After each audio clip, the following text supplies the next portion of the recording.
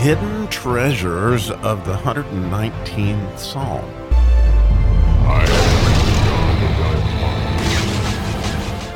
Oh, I never had, or maybe I have had so much fun being afflicted, but this is particularly fun as we're in verse 107 of the 119th Psalm today, and it is the third verse in the Nun section. The letter Nun, often thought of as a servant. It certainly is the first letter in the word Nephesh.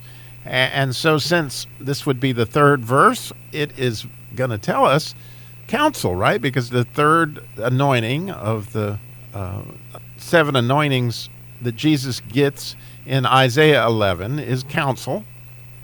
And it's amazing to me how these always line up so well with those anointings. And so here we're going to get the counsel for our souls. So here you go.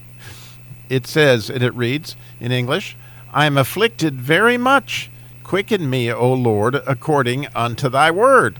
And I can't help but just note that yesterday when I realized the mistake that I had made, I was afflicted very much, and I very much needed to be quickened. And the interesting thing, when you look at that word, afflicted, in Hebrew, clearly it starts with a nun, is the idea here, is every verse in this section of the nun is going to start with that letter. But the idea of afflicted is you got this servant, or the Nephesh.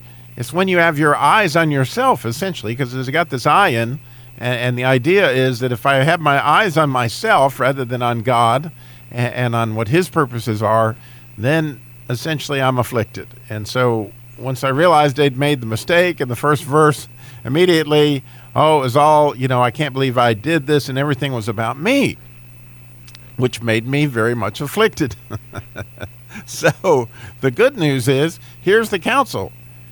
How can we not be afflicted? Well, it says, quicken me, right, is what it says, according unto thy word. And so you might wonder, as I did, where does he get that? Where does it get quickened unto thy word? And I think the more I study this, the more that I think you'll agree with me that the whole 119th Psalm is like one of the fundamental building blocks of it is Deuteronomy 4:1. In Deuteronomy 4:1, we can see where we're going to get quickened, because the way that word quickened is spelled in Hebrew is the same thing as live, L-I-V-E, live. So when you read Deuteronomy 4:1, I think you can see this is according unto thy word. This is where we hear these same words time and again during the 119th Psalm.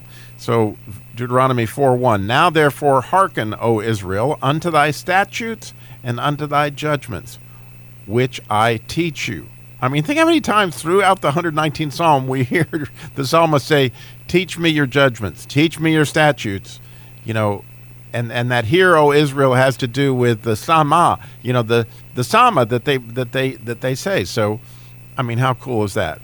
So to finish it up, it says, which I teach you, for to do them ye may live.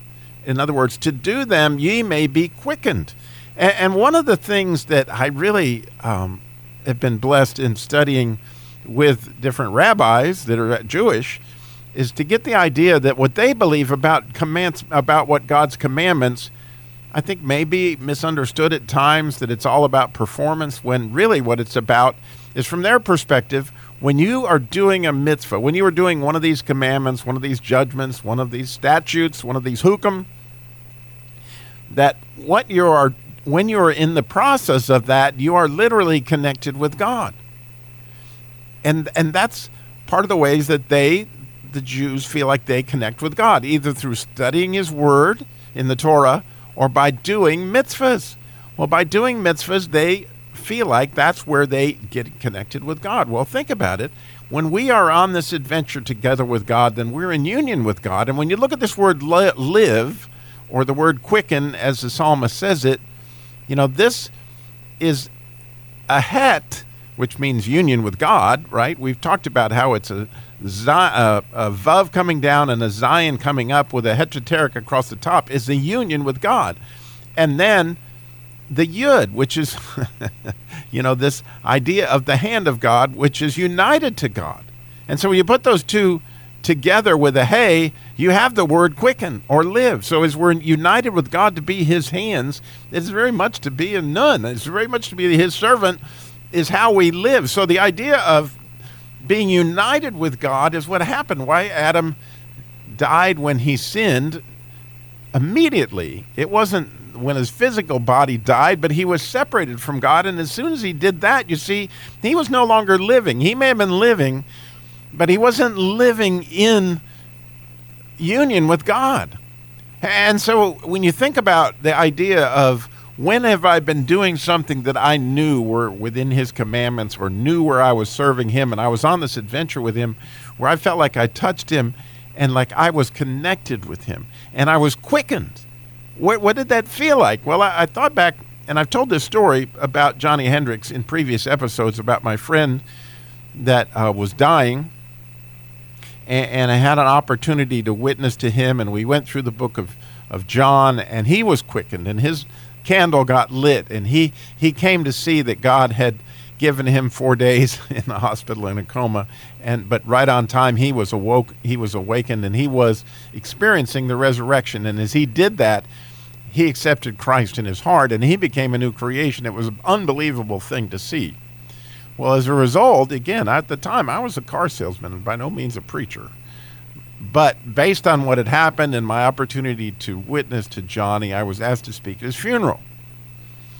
And when I did, somebody from one of the churches there in Mocksville heard what I said at the funeral, and they asked me very shortly thereafter to come speak some Sunday at their church to give the sermon based on what had happened with Johnny Hendricks, the same story that I related to you in a previous episode about how Johnny was quickened.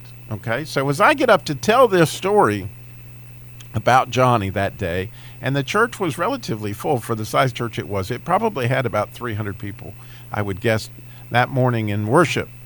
And as I told the story, I had sort of an interesting adventure with God that he asked me to actually do an altar call and ask, because the idea was that we don't know where our friends are and the people that we know, how close they are to God. And part of that story, you may recall, was I asked Johnny's wife, Geraldine, if she knew if Jesus had accepted Christ, and she didn't know that. And my altar call was, how many people here know somebody in your life where you don't know where they stand? And would you come up forward right now and pray with me that God will give us the boldness to ask people, if you die, do you know where you're going, and you know that you'll be in heaven?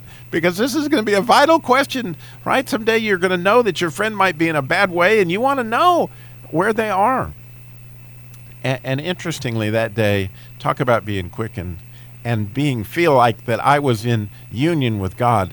Literally the entire church, everybody in that church came forward that Sunday.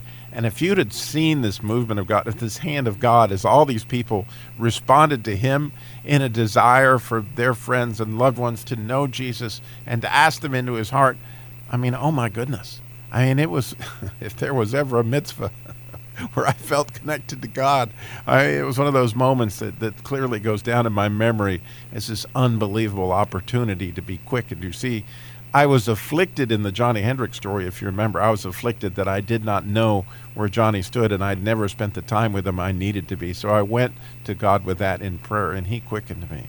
And he continues to quicken me to this day, right? So what amazing counsel that when we get our eyes on ourselves and we feel afflicted and we feel like, man, I'm so self-conscious and worried and all these different things, God quicken us. And think about Deuteronomy 4, right?